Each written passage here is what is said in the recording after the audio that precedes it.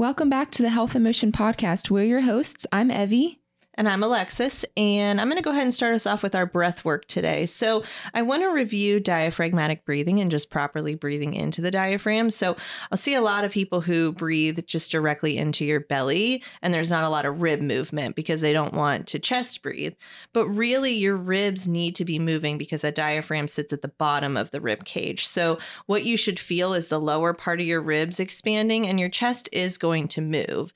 What you don't want is only the top part of your chest moving, because that means we're breathing very shallow.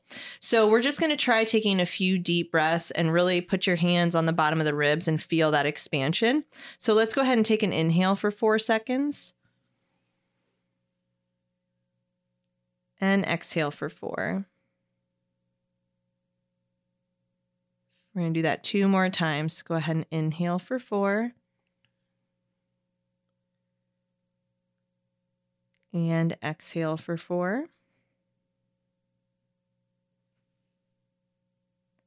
And one more time, inhale for 4.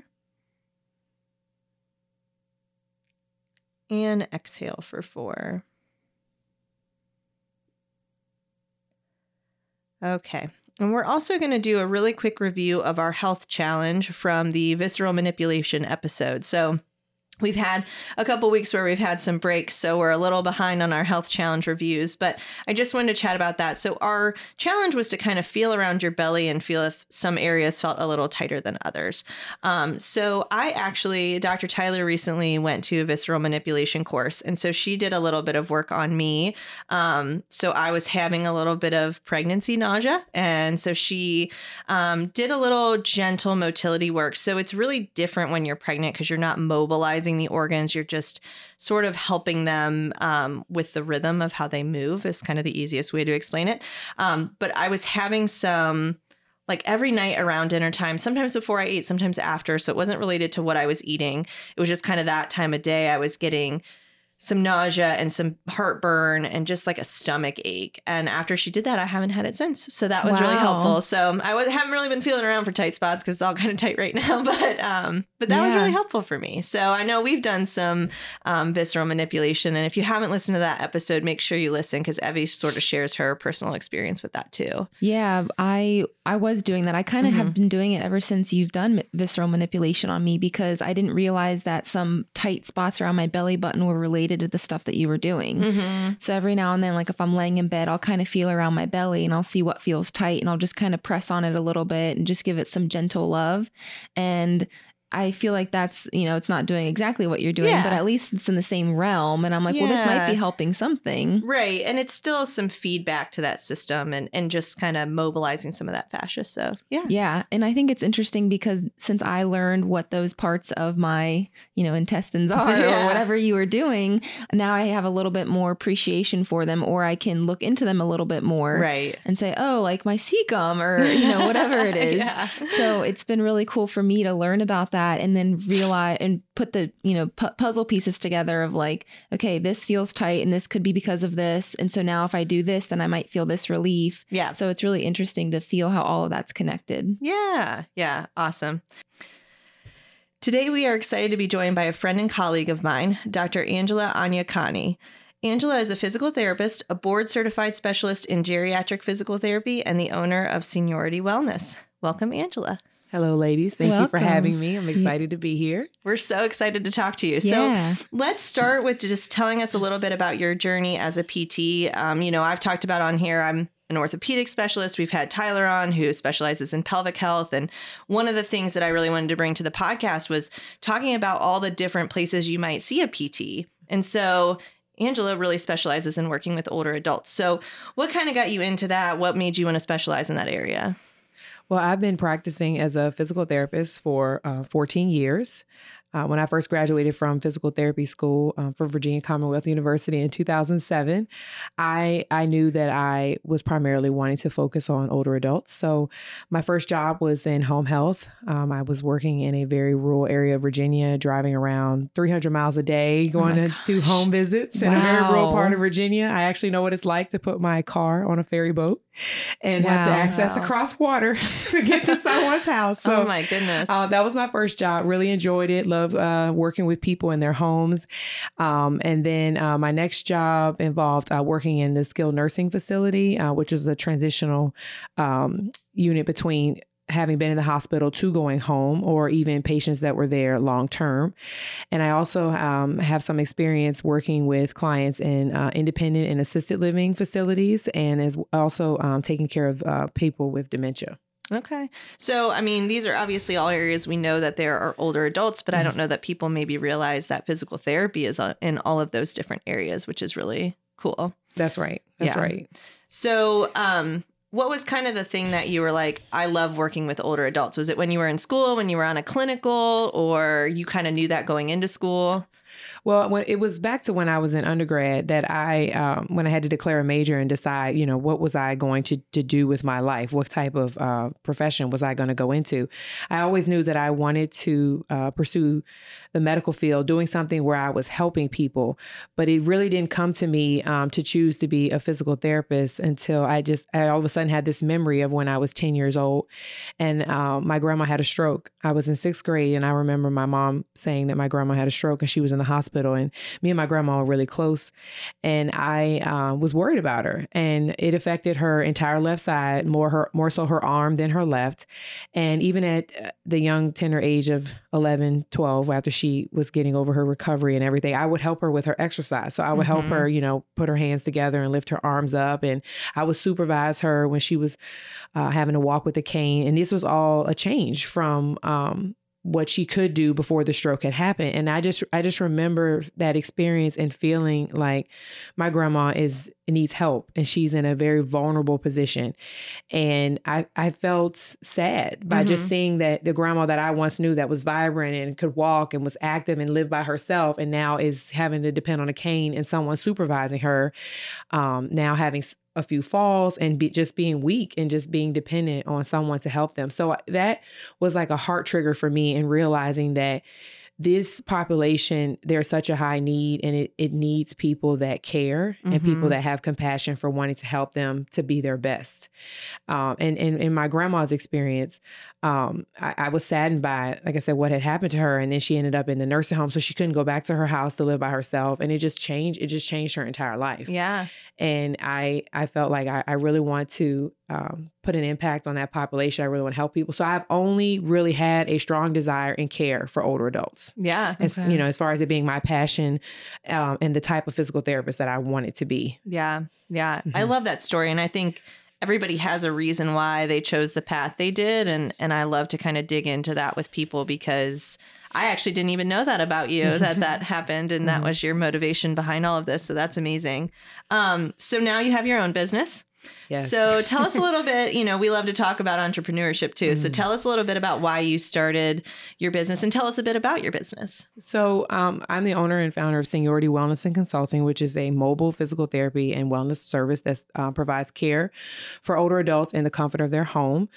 I'm like the clinic on wheels, I like to call it. So contrary to where people would have to go to physical therapy at an outpatient clinic, I bring care to them. But this is not to be confused with home health. So home health is provided by an agency. It usually involves a full care team of rehab professionals, a social worker, and nursing, and is usually an avenue of care when someone is transitioning out of the hospital and needing the support of a team to become medically stable.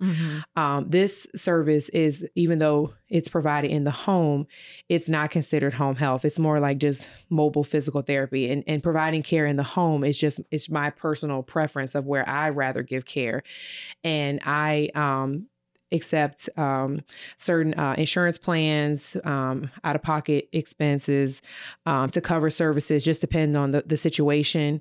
And like I said, it's like bringing outpatient to them. It's just where I choose to give care, and it's in the home. And it doesn't follow a lot of the regulatory guidelines and rules that you have to have when you're getting care for home health. So it's in me having my own business. If I wanted to service people and be a PT and as an entrepreneur, it's that I could have my own clinic, but I'd rather go to their house and just be, give private one-on-one care.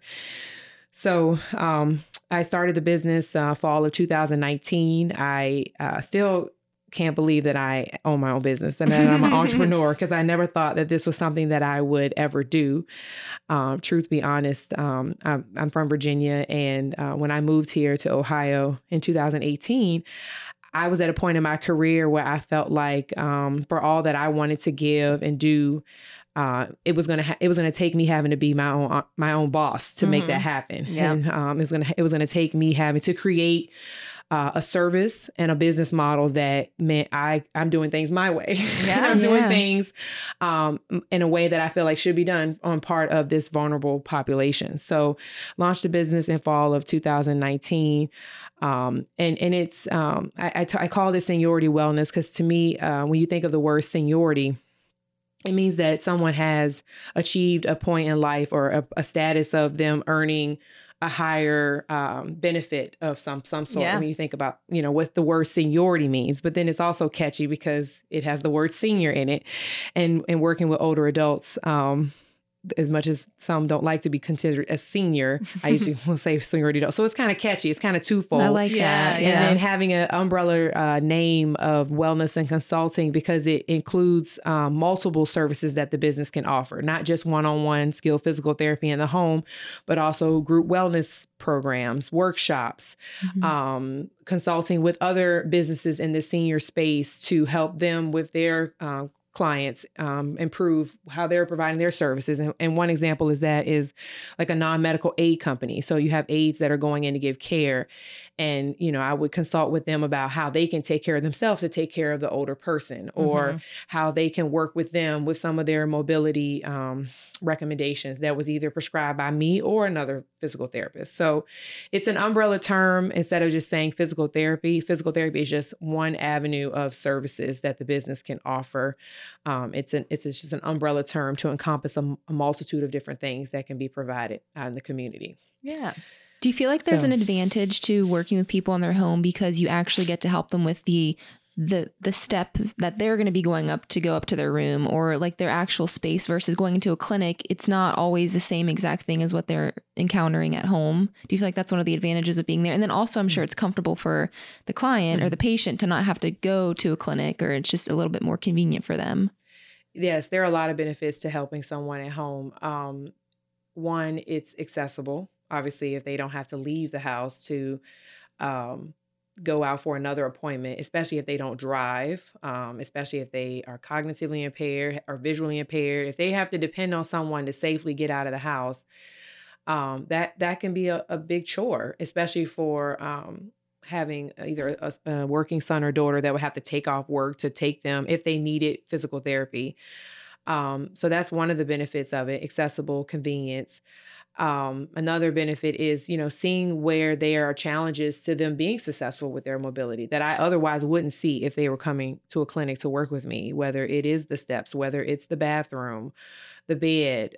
You can make exercise recommendations for someone, mobility recommendations, but where they're going to do these things is where it matters to actually see how they're going to be successful. Otherwise, your recommendations won't matter. So the home is where people spend the majority of their time, targeting a lot of issues and just being able to provide a full rounded service for helping them in so many ways, not just that they're weak and they need exercise, but they have environmental factors that need to be looked at so that they're safer to age in place at home. So that's why I like working with people at home, because I feel like I can give them more bang for the buck. Like I can just assess and really see a lot of different things that they're challenged by in order to help them. Yeah. And sometimes I'm sure it's simple things like, hey, let's just move this table a little this way, or let's pick up these rugs or whatever that they may not tell you are there and may not even realize it's a barrier until you are there and can kind of help them assess that and watch them move in the space.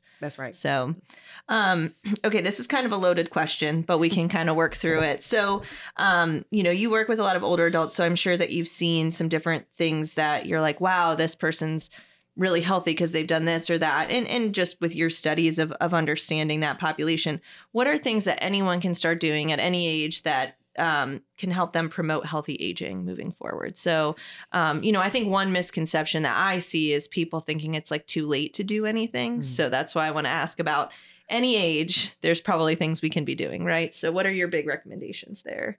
Well, it's absolutely never too late. Today is the day to start, no matter how old you are. It is absolutely never too late. I will start by saying, too, it's inevitable. We're all going to get old. Mm-hmm. We are all going to age. Our bodies are all going to be impacted some way, shape, or form by getting older, even down to the cellular level within our bodies. Aging is going to happen to all of us. And this is exclusive of pathology, exclusive of disease. We are all going to get older and our bodies are going to change. And I am a firm believer that exercise is medicine. And everyone hears that here and there, exercise, movement, this and that. But it truly is. It truly is one of the key pillars of success for getting older. As we get older, our joint structures change, which leaves us to be more susceptible to back pain, joint pain of any kind if we're not mobile. The condition of our cardiovascular systems change. So, if we're not, getting that active cardiovascular exercise where our heart can, pump some good blood into our bodies, we need that. We need those things to help us feel better, look better, do better, and just maintaining our independence. So it's never, if you're listening and you're in your 50s and you've never, ever really been an exercise person, I'm telling you, now is the time to start. Now is the definite time to start. And that, I think and I say that because the 50s decade is where I think the most significant change will start to happen. Undoubtedly. Yeah. So significant that you will feel, see everything, subtle changes start to happen, probably within the 40s and maybe late 30s. But the 50s are quite significant. And I think even if you reach the 70s and you still hadn't or aren't, it's never too late. It can all make a difference that if you do start with something, that it will matter in how you feel. And I highly recommend that for people that have no exercise background, no insight to exercise at all, that they consult with a professional that definitely understands the aging body and how they can do exercise successfully so that they don't injure themselves. Yes. Yeah. Because the fact that the body has changed, you have to be mindful to your position, your technique, your form, how you do things so that you don't hurt yourself. Yeah. Because your body is different. You can't just go out here and bust a burpee in any way that you think you can, you know what I mean? Or go to the gym and pick up a dumbbell and raise it up over your head multiple times and think that you're doing the right thing necessarily. It's a lot of things to be considered, when you're older. And I strongly recommend a professional to help. Yeah, absolutely. And I think, PT is a great place to start for like quote unquote injury prevention. But I have a lot of personal trainers that I've like networked with and I know what their specialty areas are. And there's certainly people who are well qualified. I think the problem with and any trainer will tell you this, is there's no governing body. And so I think sometimes training gets a little bit of a bad rep because there's a wide range of what you need to do to become a personal trainer. But there are those who are really specialized and have a ton of training and they know what they're doing. And those are the people that you want to work with to help you. And you don't always have to be super sore. I mean, once you get in a regular exercise routine, you really shouldn't be sore all of the time. I think that's one thing that maybe turns people off if they're achy or getting older is, well, I already kind of hurt. I don't want to exercise. And then I'm really sore. Well, then we're not doing it right. So that's where we really need to seek some guidance too. So I see that in my clinic, and I'm sure you see some of that too. And I agree. I mean, I work with a lot of people who it's interesting to see the changes between decades. And you definitely do see some changes in that 50s range of, wow, there's some stuff going on here. And those that are moving are doing much, much better. So, and I've had people say to me, I didn't want to do this, but I'm glad I did. I didn't want to start, but I'm glad I did. It was uncomfortable in the beginning, but then it got better, I mean, because they had never done it before. And so just having that courage to start is where I think people just have to get over that hump. Yeah. Just to begin. I think that's the hardest part. I mean, I think they get so set in not doing it, or they feel so far behind that getting started feels so daunting because like, oh, I haven't worked out in years or in months, or where am I going to start? Or I'm going to get hurt, or I already feel hurt, and it's just, you've got to start somewhere. Maybe it is starting with like walking every day, like at least moving every day. And then maybe, accelerating from there and seeking out a professional to help you. But you've got to move every day. Like there's no question about that. That's right. Absolutely. So, this is something I hope everyone listening, you take that advice for yourself, but then also, that's something to encourage your family members to do as well. And that's really what I want to dive into next. And what we want to talk about here is advocating for the older adults in our lives. So what's kind of your recommendation and just sort of how do you go about having these conversations? I'm sure you talk a lot with family members and caregivers. So let's dive a little bit into that and how we can start to advocate for older adults in our lives. Or, even for me, like my parents are still young and working and whatnot, but it's something that is always in the back of my mind of like what happens in 15, 20 years with my in-laws and my parents and where do we go from there and have those conversations. So full disclaimer, this is not to provoke fear in anyone listening. This is, I hope that over the course of our conversation now, people will feel empowered and feel encouraged. Yeah. So this is not to provoke fear in any way. I think in seeing older adults in our families and our lives where they are still vibrant, they're still driving, they still are at home independently, or they might still be working, that they are, they're fine. They're okay. They look fine to me. They're still doing as I know that they've been doing, so that they're fine. However, it may be a good idea to start kind of reevaluating and looking at, all right, that they eat pretty well, they're getting good rest and sleep. The stress level is not as big. Do they drink or smoke? What does that look like? Are they checking in with their doctor for their routine wellness checkups?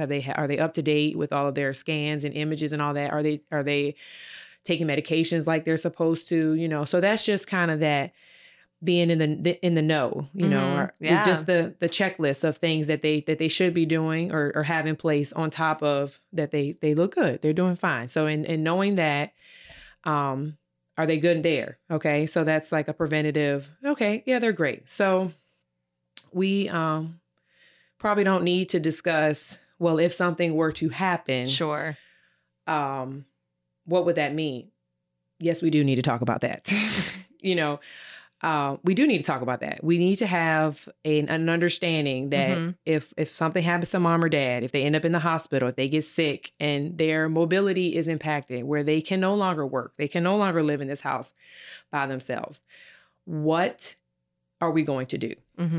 And it's having the conversation in a way that is allowing them to choose, because it is their life.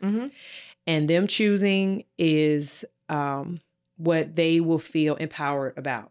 This isn't about you. And I don't want them to be a burden. I'm living my life. So if something happens, what about me? This is not about you. It's about them.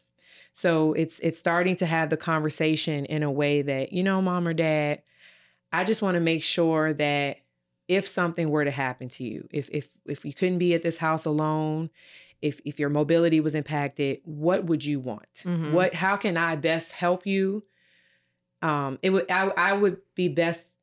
best helping you if I know exactly what you want. And I would rather we start having this conversation now so that I'm aware that I'm doing all I can do that's according to your wishes. Sure. So to give some examples of some of those topics and thoughts are with the home. If you couldn't live here anymore, would you want me to sell your house and then we downsize to a smaller place that's an apartment, a smaller place that's a condo, a smaller place that's a ranch that, maybe doesn't have steps, that you can age in place. So let's start there. And a lot of people don't want to think about that they can't be in their house anymore. That's where they've made memories. That's where they've raised their kids. But if it's a 2-story house with a lot of steps and, a lot going on that's not conducive to be mobility friendly, if they're, end up in a wheelchair or on a walker. It's being in the know and understanding that what are we going to do with this house? Sure. Should we sell it and use it as an asset to downsize, or would you want to make renovations to this place? Are we looking at putting a lift chair on the stairs? Are we needing to widen the bathroom and put grab bars in? So are we using your assets to change this place, or would you rather we look at something that's more conducive to where you're at, like a smaller place? So that is a choice. And then them choosing, there's not a fight later of you just having to think about and decide what to do. They've already made the choice ahead of time. So you already are aware, do they even have the assets to change the house up with where it is? Sure. Or would they be okay that you would sell the house to then downsize to something else? And then another thing is, well, now, something's happened to mom or dad. They're in the hospital. They can't come home. We don't know when they'll be able to come home, to be at home. So mom or dad, are you okay that we would have to look at senior placement for you, like a senior care residence of some sort? And if so, you got an idea? Can we start kind of thinking about maybe some places that you think you would like, Yeah. I'm not saying you have to dive right in and have tours and do all those things, but in talking about a senior residence of some sort, they're going to get the full care, meals, aids, all 24/7. Or that is not what they want, that if I'm moving you to a home or a smaller place, that we're going to bring staff in. We're going to bring aides in to look after you. So it's, like I said, it's looking at those options, but it's putting it out there where mom or dad is saying, absolutely, this is what I want. And you already are aware of that. So you all can kind of look at, can we plan for that? And, and the choice is already made. So there's no one fighting with you or upset with you. You want to maintain the relationship, it's your parents. You want to, and I think that's why a lot of people avoid it, because they don't want to cause any ill feelings within the relationships of their parents. They don't want to, it's like the integrity of that relationship. Like you want to keep their dignity for them, right? Like in the fight or flight mode of like, oh my gosh, we have to make this decision. Like, where do you go? What happened? Like you have 2 days to decide. That can be really stressful. Very stressful. You could make maybe the wrong decision or regret the decision you make if you don't think it through and have that kind of mapped out beforehand. That's right. And so I think in having the conversation in advance where you're asking them and you're presenting these options so they can think about and choose, then you already know. We already know what can be covered. We already know what they can afford. We already know what we can do. Because once you're in crisis mode, you're driven by emotion, and you're driven by emotion to make a choice that means it relieves the burden from you because you're living your life or you're taking care of your family. But then if it's not what they wanted, then it's going to be a very challenging situation of maintaining the integrity of that relationship if it wasn't what they wanted. And it's good that you're having the conversation in a friendly way, like it matters to me that I'm making a choice on your behalf for what you want. Then later when it's stressful and you choose something that they didn't want, and then they're upset, and then they are not going to thrive in the area or the environment that you put them in or whatever is because it wasn't what they wanted. Yeah. And people think their parents are invisible. My mom passed away 14 years ago, and I would have never thought that I would have lost my mom at the age of 60. Yeah. And we didn't have a chance to have this conversation because everything happened so fast. But I having been around a lot of older adults and worked in the field for 14 years and seeing a lot of different family dynamics. Yeah. I think it definitely matters when we are sitting down and having the talk sooner than later. And we already know all the wishes are laid out there of what they want. And we already know what we can handle that. Because then once it becomes a flight or flight situation, a crisis, and mom or dad is resenting making a choice or doing anything, then it becomes harder to move forward with putting them in a place that's safe. So then you're stressed out because you're worried about them and are they okay? And if we already knew these things, we already had the conversation early on, then even when things are changing, we already know what we're doing because we've already had the conversation. Yeah. I think these are great starting points and great questions to ask parents. And, it sounds like it just needs to be more of a like, hey, I just want to talk through these things. And I love the way that you put it. It's like, let's just avoid doing this in crisis mode. Because then you already know, and they're going to be upset. You know, obviously if something happens and they're losing their mobility, they have a lot of things that they need to mentally and emotionally process. So they don't want to be answering questions about their home either. Like if you've already established what's happening, I'm sure that's helpful.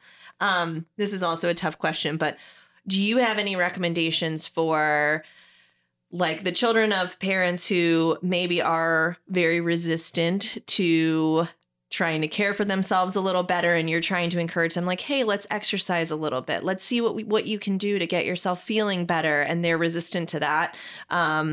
Or resistant to allowing help in the home when maybe they're in a place where they really could use it. What do you have any recommendations for? I know it's tough and family dynamics are difficult. But any recommendations based off of your experience? So the first step is coming to terms with the pain point. Mm-hmm. What is it about their life that they want to still do? Is it see the grandkids, you know, that they need to, or is it care for the grandkids? You know, they got to be active to care for grandkids, whether it's get down on the floor and play with them or pick them up, hold them. Yeah. That's one thing. Is it a trip coming up? Are we going on vacation somewhere? We got to get on an airplane. We got to do a lot of walking. Is it a family gathering? And that we do every year, you know, with the holidays. And it's always at someone's house that has stairs, someone's house that, you know, there's a lot going on. The bathroom, you know, is a little narrow. I mean, it's just to give some examples. It's what is it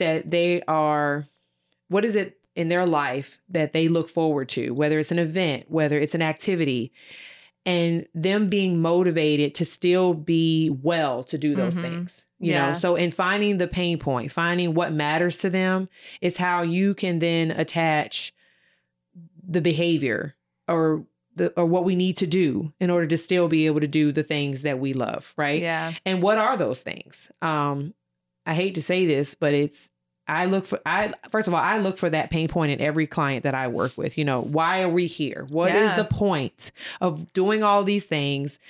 You know, yes, we're getting older and we want to feel better, but we have to attach that to a physical idea, something that they can concretely reckon with, you know, and what that is. So, you know, I have a client right now and they want to go on a big trip in a year, and he has to be well for the trip. It's going to be a lot of walking and travel, and they want to go. And, you know, if he's sitting around looking at the wall all day, he's not going to be well for that trip, you know, but they really want to go on this trip. So, I look for that. Like, what's the point? What's the why? You know, and I hate to say that, unfortunately, COVID has stripped that why from a lot of people because where our older adults have had to be more shut in and can't get out to the grocery store or get out to the bingo hall or to go play bridge with their friends or go out to their weekly lunch meetings with their friends from church or even go to church. Like, all those things have changed. Yeah. So, you know, those were the motivating factors of what they could still do the things that they enjoy. And I just look for what is that in particular for someone, because it's different for everyone. What is it that they still want to do that they enjoy?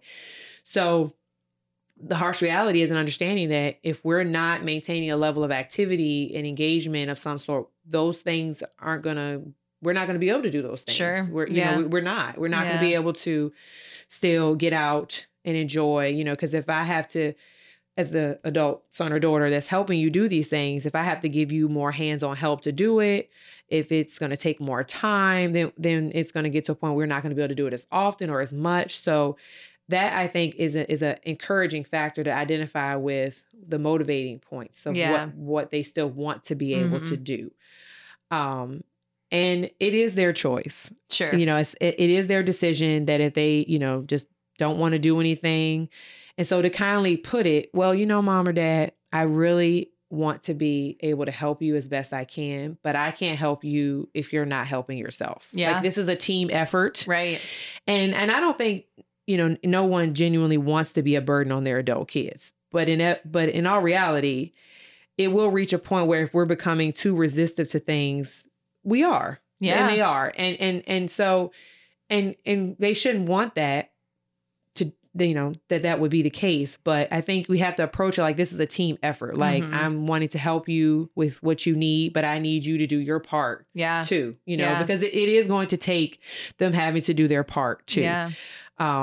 Aging comes at people in a lot of different ways. And like I said, this is exclusive of disease. So then when you throw disease on top of it, whether you have high blood pressure or a history of cancer, or you've had a stroke, or you have Parkinson's, that just escalates the whole thing. Yeah. So this is we've mostly been talking exclusive of disease, but when you put disease on top of it, inevitably so, it's going to be a challenging time. Yeah, absolutely. No, I think these are all great points. And, Evie and I know just as PTs, and you do the same thing, I'm sure, with your patients. Like I tell my patients all the time, I'm not fixing you. Like I'm just here to guide you. I'm a coach. I'm here to support you. It's kind of the same thing with your parents. I'm here to guide you. I'm here to support you. I'm here to give you whatever I can, but you have to meet me. You have to do the work. You have to do your home exercise program. For Evie, you have to, make the changes that we talked about this week and try these things and improve your sleep. And, I think all of us need to always keep that in mind, that we can't go to someone and expect this major result if we're not putting in the time and effort on our own as well. So, and we also need to find out what are the barriers or the challenges, because to make recommendations and not be aware of the barriers and the challenges that people are facing within life, they won't be able to set themselves up for success if we have not identified the barriers and the challenges. Yeah. So if you're not a morning person, it's really hard for you to get out of bed first thing in the morning. Okay. Well, you can exercise later, but when are you going to do that? When are you going to make that appointment with yourself that this is when you need to show up to do these things or to take care of it? Just like, taking medication on a routine schedule, we all have to try to strategize with what we need to be doing so that we will be successful. Yeah. I love that you brought up like you said, the pain point or the why, because it's always like our actions have to lead to the why. So if the why is I want to play with my grandkids, I want to be mobile enough for them, what actions are you taking to lead you to that? And so I always go back to that with my own clients of like, okay, you said this was the goal because we set goals when we first meet. So we have our goals written out, but what you're doing day to day, week to week isn't really adding up to that. So does that mean the goal needs to change because that's not actually the goal? Or does it mean we need to change the strategy, like you said? Right. So I think there's a lot of options, a lot of angles to go about it, but it's a matter of actually starting that conversation and being very open about it and just, transparent of like, this is what we have to do because I care about you and I want to help support you. So how can I do that? And maybe that is like you work out once a week with your parent, right? Yeah. Like maybe you go on like a family walk or like you meet up on a Saturday morning at a park and you guys walk for an hour and you talk, and that's also part of like community and movement. So there's so many different ways that we can help our parents and our family members that it doesn't have to feel so like grueling for them like to get started. Yeah. Or if you're aware of the community exercise class, for older adults, like particularly older adults that are participating in this class, and you're aware of where it is and what time it is, and you decide this is a good chance to get them, signed up or routinely taking them. So this is something that they look forward to every week. It's at this time on this day, and they have community around them to enjoy it. But it's usually until something has really happened that people then can see and feel I'm different than what I was. While they're still independent, living at home, working, what looks to be doing well, it's hard to really wrap our brains around thinking about what could be. And that's why I indicated early on about the checklist of, are we at least doing some sense of some form of exercise, taking our medications like we should, getting our routine checkups. It's usually not until people have hit crisis, something has happened, they've fallen, they have injured themselves, and now physically they can really tell that, oh, I'm different than what I used to could. And then the pain point and motivating factor becomes wanting to get back to the way they were. Yeah. And so because they can kind of identify with, I know I'm not the way I was. Yeah. So that helps on that end. But before it even gets to that point, it's like there are definitely subtle things that can be done, right? That people should be doing early on, before it gets to that point. Absolutely. So I think you've kind of touched on this a little bit, but just to kind of give like a concise answer, what might we notice in older adults, whether it's our parents or our grandparents or a family friend, that would make us say, hey, maybe you should see a PT outside of pain? Because I think that's what everyone thinks of, right? Or they had surgery. What might you see that says, you know, hey, this older adult could benefit from seeing somebody like you?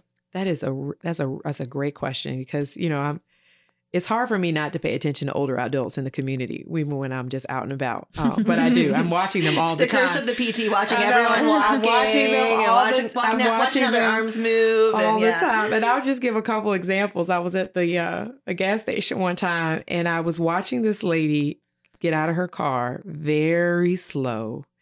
And she starts walking towards the store, I guess, to either pay for her gas or do whatever she was going to do in there. Her feet were barely coming off the ground. I mean, she was barely picking her feet up. And I was holding my breath. Oh, I'm sure. That she was going to make it to the building safely. Yeah. Right. She was not using a cane or walker. She's just walking. And she was barely picking her feet up. Another example, I was in a store and I noticed a woman who was needed to step down off the curve. And this store had these concrete pillars that were by the curve. And she had to support herself on the concrete pillar to step off of the curve. And I thought, well, what if that was not there? Right. Yeah. Like, what if that didn't exist for her? And she was not using a support device or anything either. And then she went on about her way and was, you know, barely picking her feet up too and moving really slow to get to the car. And then a third example I will give, this whole posture position of being more flex forward and curved to the side. And it's like, that did not happen just yesterday. Right. That has been a progressive change over time.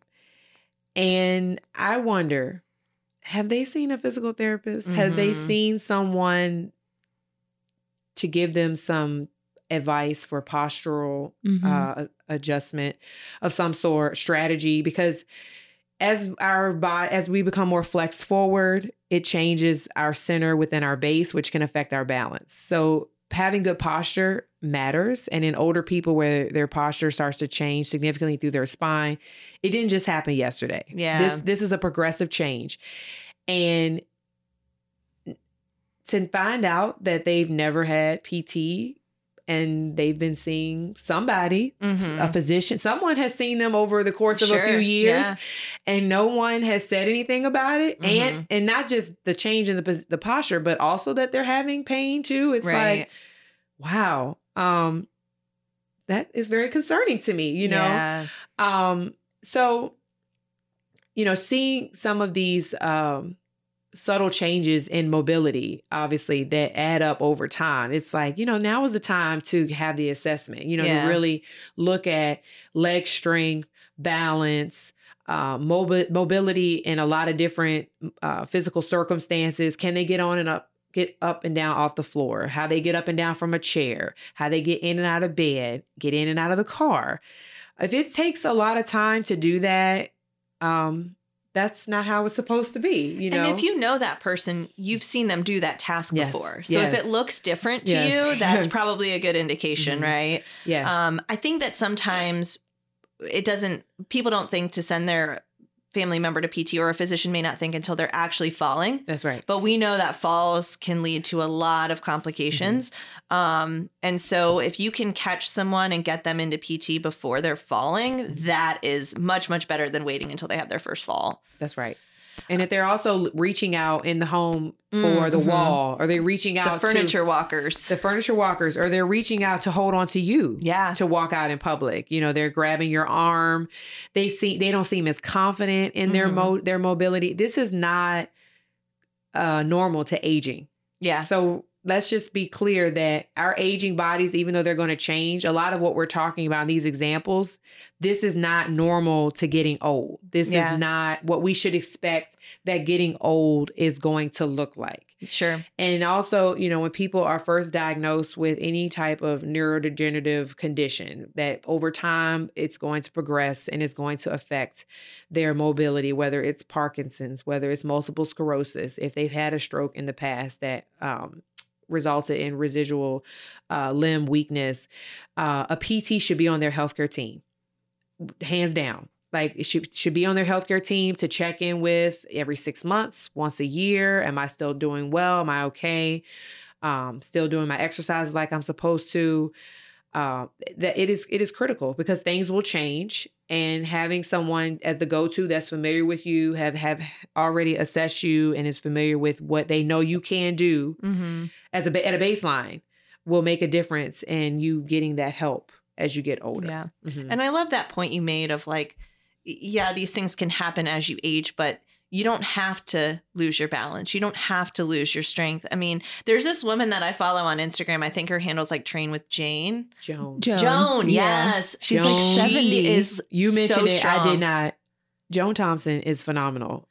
She's amazing. Joan, if you're listening, we love you. I don't think if Joan listened to this podcast, oh my gosh. Joan started her health journey 3 years ago. She was only 70 years old, and she was 198 pounds at like 5'3" or 4. Her daughter is very into the body fitness space, heavy bodybuilding, physical training, physique, and all that. And her daughter basically sat down with her and said, "Mom, I need you. I need to help you." And she was with it. And Joan she looks very phenomenal at 73. And she's so strong, and she does a ton of strength training, which I love. We talk about strength training on the podcast all the time. It's not just for certain populations. No. It's for any age. That's right.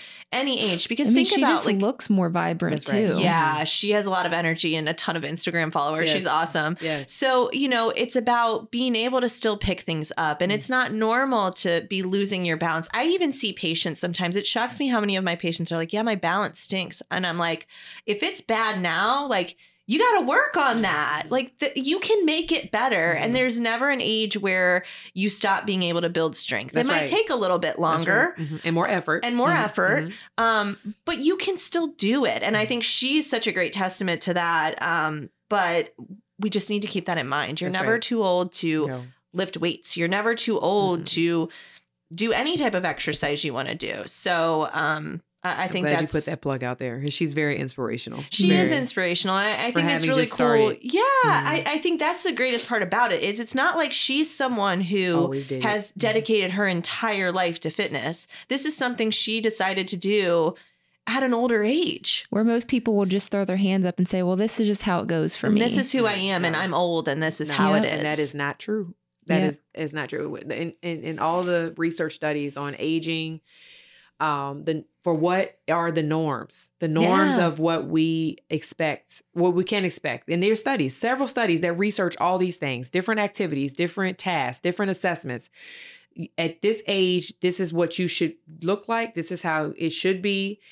It's still pretty high functioning. Yes. And it's what I use a lot in my work in assessing people and showing them that at 75, doing this activity, repeated sit to stand from a chair, not using your arms, in 30 seconds, that this is the number of reps you should be able to do. And this is the norm. Yeah. So this is what we should expect. And even though you can't do it now, there's a lot of potential to work towards that you can. So we actually should expect more of our older adults. We should expect that they can do more and that they can live better.